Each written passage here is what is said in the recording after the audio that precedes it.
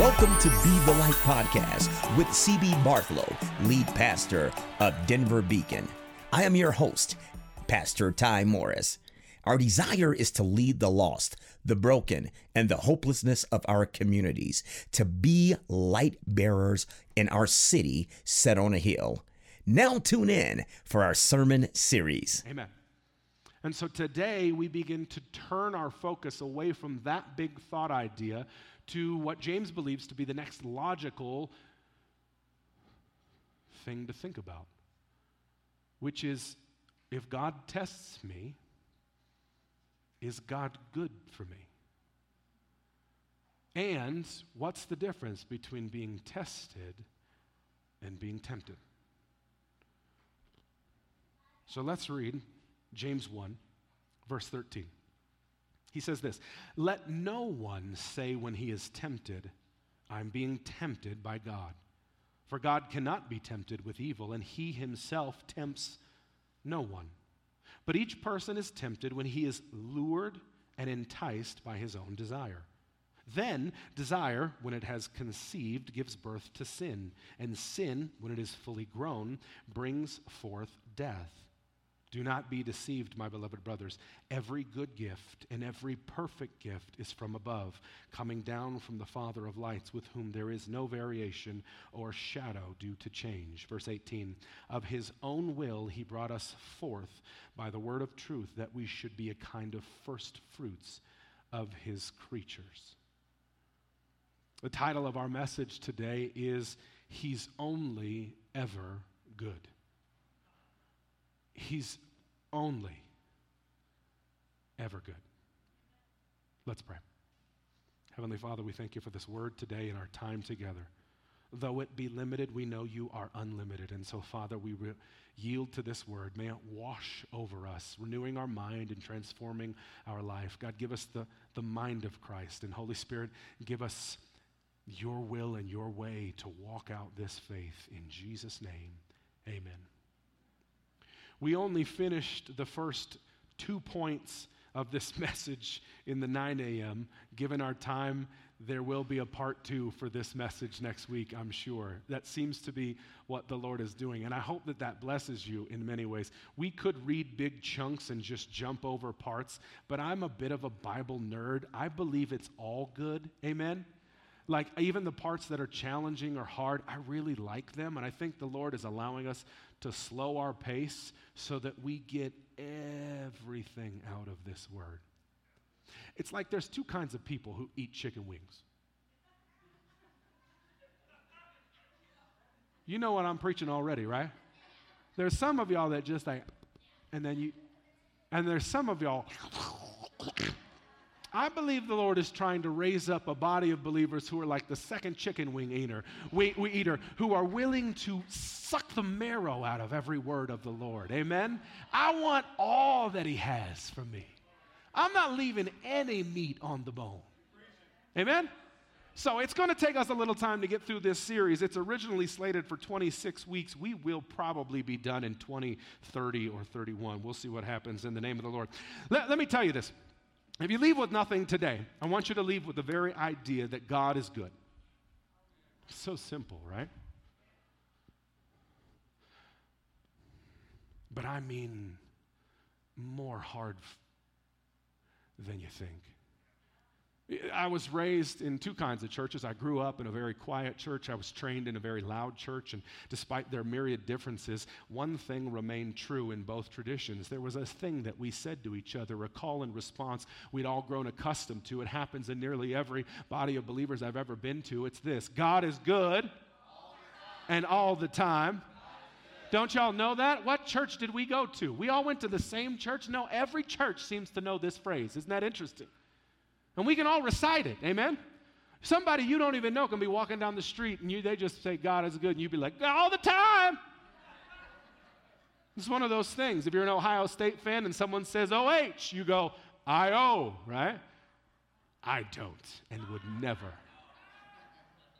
There are some things that are culturally accepted, learned, and used, except for the problem about those things in most cultural contexts within the Christian faith is that those repetition, those phrases, those little idioms that we use, they're often just word and never deed.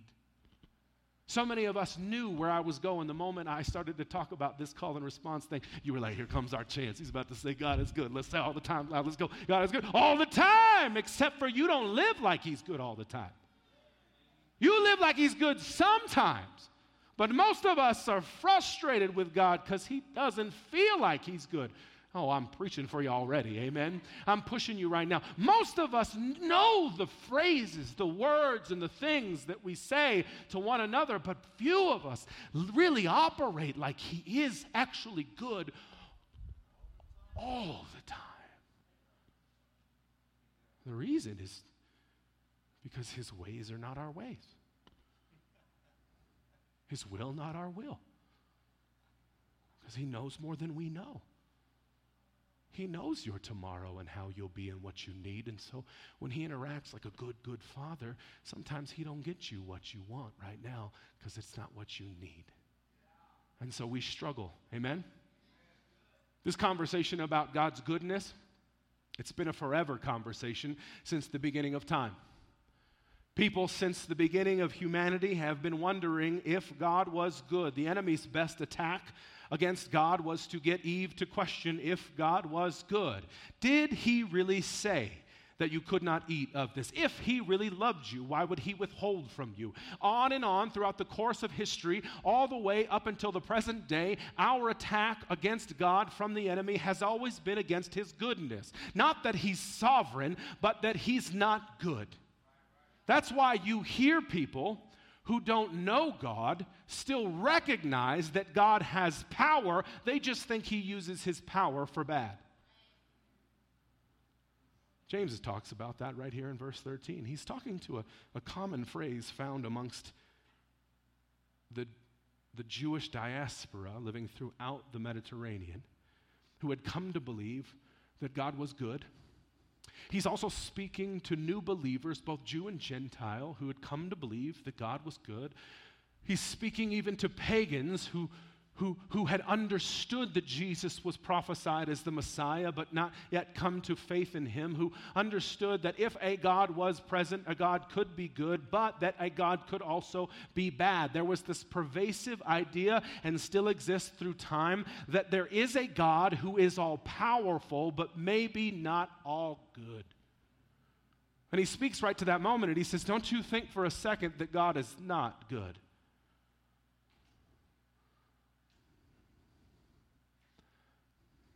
This still exists today. People the world over talk about God all the time. In fact, the people who speak the loudest about God are the least familiar with God. If you scroll through your news feed or watch any amount of television or entertainment, you'll find that a pervasive understanding of God is that he is simply not good. The world will tell you over and over, these are the attributes of God. He's either unengaged or unfair. He's unloving or he's distant. He's aloof or judgmental. He's angry and vengeful, violent. He's wrong or he's dead or he's evil. This is why people ask this question. If God's so good, why do bad things happen? The implication in that question is not that God is good, it's that God is bad. Because if God is good, why would he do bad? The enemy is twisting conversations about the nature of God, not so that you won't believe in God, but so that you'll believe incorrectly about God. That's enough for the enemy. You should know this about the attack on your soul. It's not that the enemy wants to reject your faith. He wants you to have an incorrect faith. Amen? This is why religion matters. The enemy would love for us to just be people of ritual and religion. What must I do to be saved has been the eternal question. What are the check marks? What's the list? How do I go through the motions so that I can do whatever is necessary to earn my space? The enemy loves that too. It's not that you reject God, it's that you just don't get him. And the teaching in this text that we've been getting throughout the course of our walk with the Lord is that you might know him in his power, in his suffering, and in his resurrection, oh, that you might see that he is, oh, taste and see. That's the teaching. The world knows he's real. They just don't want to know he's good.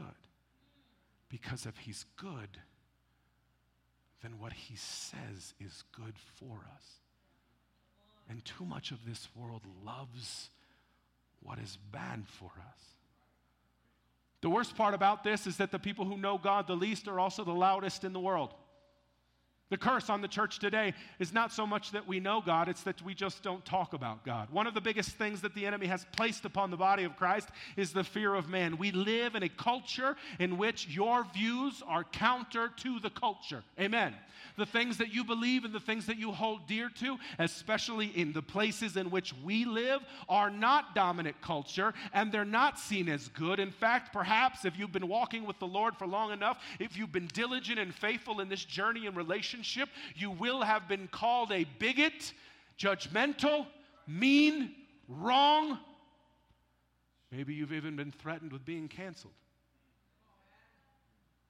Now, I'm not one of those people that's going to use cancel like a lot of those other folks use, like, well, you can't cancel me. You can cancel me. I don't care. I'm not very popular anyway, in Jesus' name. But my name is written in the Lamb's Book of Life, and there ain't no eraser up there in Jesus' name. Amen. Here's the thing. Most of us have been so fearful about the world's consequences for being vocal about how God is good and has been good to us that we've gotten real quiet. This world is full of opinions about God, and most of them are wrong because they're the loudest, and we are quiet like mouse. What happened to the church? Why are we so quiet? People say, do you go to church? Sometimes. What is wrong with us? Why could we do this to the people that we love? We know that God is real and he saved our soul. If he is the way and the only way, why are we not shouting it from the rooftops? Why? Because we think it would be disruptive in our social circles. It is going to be disruptive in our social circles. It will be abrasive. For the people who don't like God and love their sin, they won't like what you say, but they have to hear it lest they die. How could we do this to the people I didn't want to seem weird. You're weird. You are a peculiar people, chosen, royal. You're meant to stand out. If the world likes you like they like you, just the way you are, you may not be walking in faith. You might be in the world.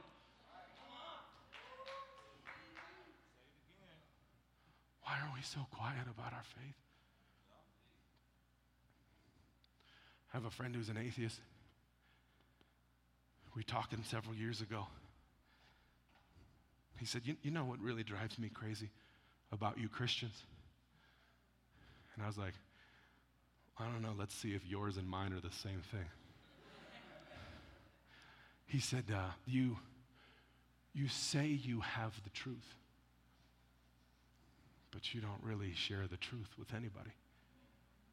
He said, for example, if Jesus was really the only way, then why haven't you been desperately trying to convert me? Why are you just my friend? Let that serve as a real piece of sand in your oyster. Oh, let that be abrasive and rub you the wrong way. Whom do you love that has not yet come to know he who loves you? How much time will you waste while they walk towards death without speaking life? And why do you keep worrying whether or not they'll think it's cool? Amen. James is talking directly to a body of believers who are struggling with knowing that God is good and living accordingly, just as we're challenging each other today. Verse 13, he uses a conversation about temptation as a challenge to everyone who would read his words throughout the decades, as a metaphor to say, do you really know that he's good? And are you living accordingly? And he uses this conversation around temptation because it is a perfect juxtaposition to the conversation he's been having for the last 12 verses about testing. He's been talking and teaching us that God, yes, does test us. God, yes, brings us to trial. And yes, God will use those things for our good to prove us in our faith, to demonstrate to us just what God's put in us that we haven't yet seen. Remember that the apostle has been teaching us that testing is good for us because it graduates us to the next level. And so many of us run from testing because we don't like the way that it feels. Oh, but if you would just press in, there's so much beauty on the other side. And he says, but testing is not the same as temptation. And here's the difference. God tests you, yes, because God has the authority to test you. And because God always invites you to the fruit of that testing, which is more faith, more righteousness, more perfection, more completion, more beauty in the name of the Lord. Amen? Like any good proctor or teacher or professor, he has set a time for your test. And he has the authority to say, grab your pencils, it's test day. Amen? But you'd never show up to class and allow another student to say, hey, everybody, it's test day. Wouldn't that be weird if you showed up to your class or at your job and a peer just told you they're interrupting their normally scheduled program in order that they will test you? Wouldn't that seem strange to you? Would you take that test? Of course not. You'd say this is absurd. Why? Because they lack the authority to put you to the test. Amen. And that is why the enemy does not test you. You see, God puts you into tests to prove to you what you're made of, the faith that he's already produced, because he has the authority to do so. But the enemy possesses no authority, so he cannot force you, cannot test you, cannot prove you, cannot push you into or away from anything. The only thing that the enemy can do is to tempt you. Temptation looks like this. Hey, have you considered this? Temptation is just an introduction. It's just a presentation. The enemy has no authority over your life. Hear me, and hear me clearly. The enemy has no authority. I hear people all the time saying, oh, the enemy got me. The enemy's been on me. The enemy's been making me. False. The enemy has no power over the sons and daughters of God. Y'all with me? It's getting quiet just like in the 9 a.m. I can tell that the Lord is doing a thing in our hearts. Usually we're loud in this group, but I can just tell y'all are like, oh my gosh, where are we going with this? I can tell. Listen, the enemy wants you to think he has power, but he is powerless against those who are blood-bought and infilled by the Holy Spirit. The very best attack he has against you is to show you something that will distract you from the things of God. God never tempts, only the devil tempts. Because God only invites us to righteousness, and temptation never leads to righteousness. The enemy only invites us to unrighteousness, and that is temptation's aim, is that you would step off of the path of ordered steps that the Lord has set before you and be distracted even just for a moment. Seen through this lens, I hope you'll come to understand that temptation is not good. Amen? Temptation is not of God. Amen? But temptation is not also neutral. Too many times I hear people say the following phrase, tell me if you know it, you can look, but you can't. You cannot look. You say, wait a minute, hold on, Pastor. I'm faithful to my wife, but I can look. No, you can't look. Jesus said, if you look at a woman with lust in your eyes, you've committed the sin of adultery. Temptation is dangerous, friends. If you think for one moment that you can put yourself in a situation that is continually ongoing, convinced to invite you to unrighteousness, and by yourself you will stand the test of time, you are fooling yourself, friends. The enemy is on his own side, not yours. He's not willing to negotiate. He is persistent. He is cunning. He is divisive, and his aim is to kill you. Amen. So you can't put yourselves in environments where temptation are the order of the day. And everyone's temptation is different. Amen? Fellas, our number one temptation comes through our eyes. Did you know that? Most sin for men starts with the lust of the eyes. It looks good. It must be good. I will taste and see if it's good. That's exactly right. Women, temptation comes through the mind. Women think through temptation and then plan. This is why women are smarter and also never get caught in Jesus' name. Amen. Men are just like, oh, that looks so fancy pants. I want to go. Here's the problem, okay? Most of us are tempted by something different, but in similar ways by a similar enemy. And for some foolish reason, we all think, no. They give in to temptation, but not me. That's dangerous thinking. Hear me. Temptation is not neutral. Temptation is bad.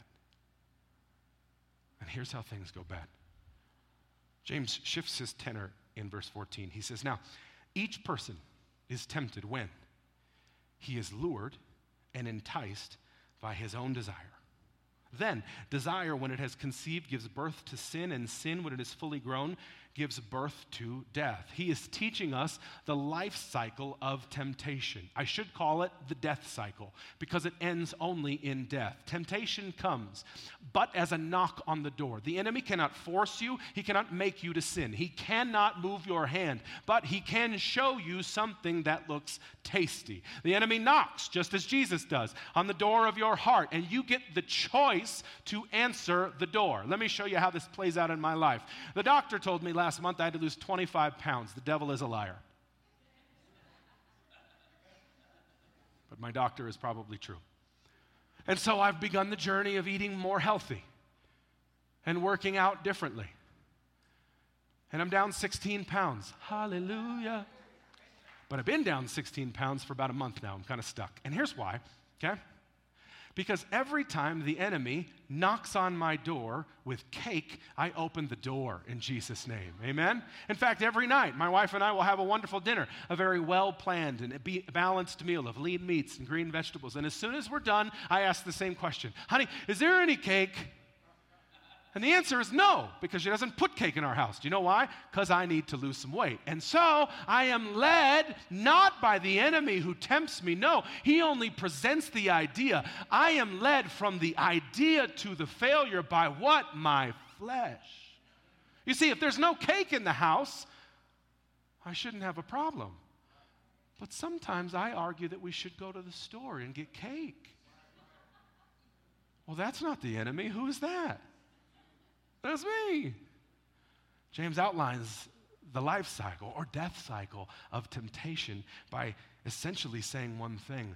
You are the primary driver of this life cycle. The enemy knocks. Here's sin.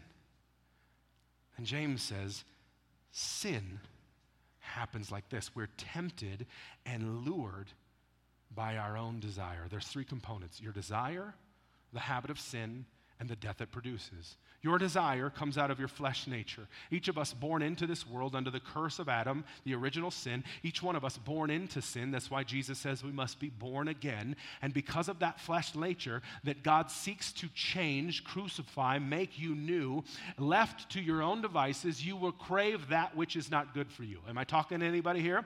You will crave things that are bad for you. That's the fallen, sinful nature. That is why we must daily crucify the flesh. That is why we must daily seek repentance.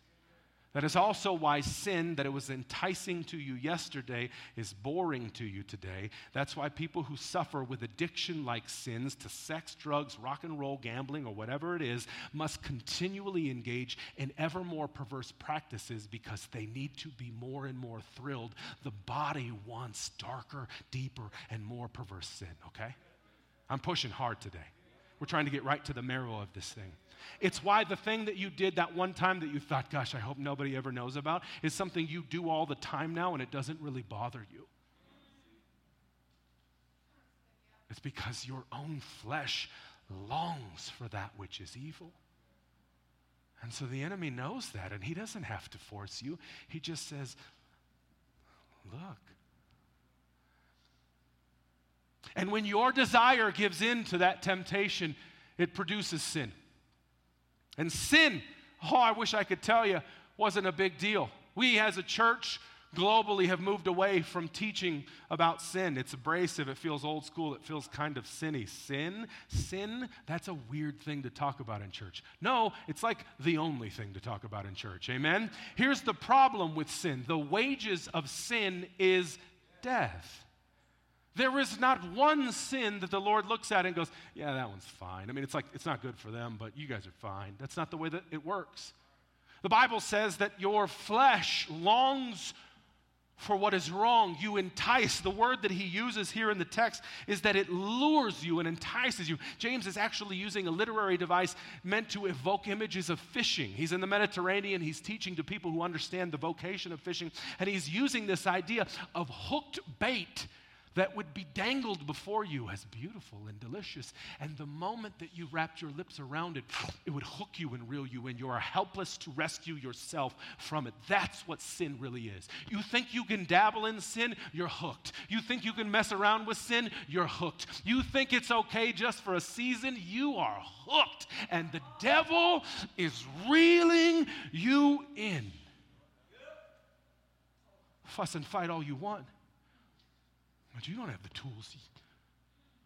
You don't have the strength. You can't unhook yourself. Temptation is not good. It is not neutral. It is bad.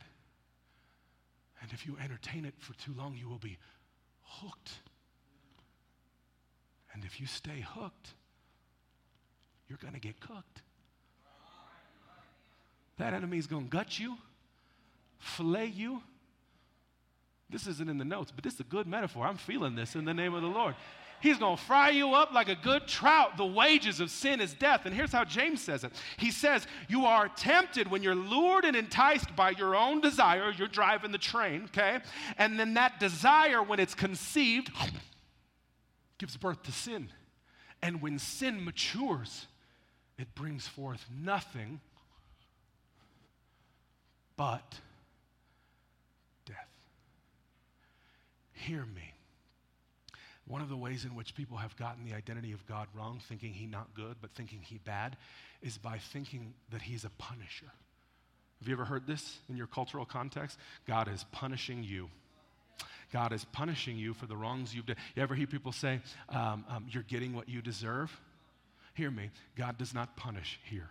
Oh, Pastor, what do you mean he doesn't punish? What about hell? Oh, I'm glad you asked about hell. Do you think hell is punishment? You're wrong. Hell is not punishment.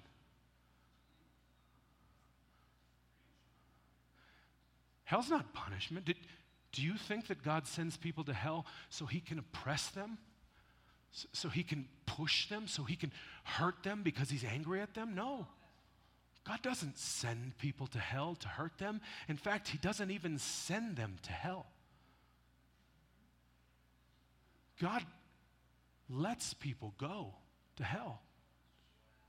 Those who have chosen to go to hell. I'll put it like this. If you choose to live in sin, God will let you die in it. You see, hell is not a place of torment because it's a place of punishment. Hell is a place of torment because of the absence of God. Hell is just that. It is a place where God does not reside. And he has created that place for those who live on this earth who would reject the things of God and say, I want nothing of you. And God says, fine, in just a moment, you'll get what you want forever. That's what sin produces. It's not that if you sin, God kills you. If you choose to live in sin, God will let you walk that thing all the way out to its logical conclusion until you are so separate from God, but have received all that you've wanted your whole life, that you will die in it. Yeah. That's hard to hear, amen? But that doesn't make God bad. That makes God just. In fact, it actually makes God a gentleman. I don't want you. Cool. You won't get me. But for those of us who say, Lord, I want you, great. Be prepared to spend eternity with me. We're over time. We're going to finish the rest of this conversation next week. Would you stand to your feet? I want to give you one piece to wrap this into a bow for you. Talking about God as good and the ways in which the enemy tries to distract us from his goodness, specifically through temptation. Here is your challenge for the week as we prepare to close this message next week. We're going to just talk about the ways in which God is good through the ages, through the eons, through the testaments and covenants. I'm going to outline for you all of the good things that God has done, all of the ways in which he's been good to you and how he's made you good. We're going to talk that through. But while we're getting ready for that, let's make a concerted effort to look at the temptation in our life. This week, I want you to ask the Lord to search your heart and ask two things. Lord, where does temptation come most? What are the atmospheres and environments? What are the situations and circumstances? What are the people and places where the enemy tempts me the most? Lord, show those things to me. And two, what temptation do I love to entertain? You said, not me. No, totally you. There's a few things that you tolerate. You think religious people are weird because they don't think that's a big deal. There are some things right now that you entertain that the enemy is using as a continual knocking on the door of your heart that he might distract you, derail you, and lead you to death. First question, Lord, where am I tempted? And two, what temptation do I love? And then we're going to ask the Lord to remove those this week. Ask him to search your heart and give you the courage to step away from those things, to kill those things, so those things don't kill you. Amen? Let me pray for you real quick. Heavenly Father, we love you. God, this week I ask you to search our hearts. God, help us to be people of the word. People who apply the word to our life, not just to hear a good message, not just to be entertained on Sunday, but people who would be willing to look at this word and say, if temptation is not good for me, where do I live with temptation and call it good? God, this week, open our eyes and then give us the courage to flee from temptation, to resist temptation, to reject temptation. For Father, we want only what is from you, that which invites us to righteousness, that which calls us to be more like you. In Jesus' name, amen. Amen. Thanks for joining Be the Light podcast with lead pastor C.B. Bartholow. Visit our website at denverbeacon.org. To download our Beacon app, text Beacon to 97,000. Once again, text Beacon to 97000. Whatever you do, please remember to be the light. Let's go!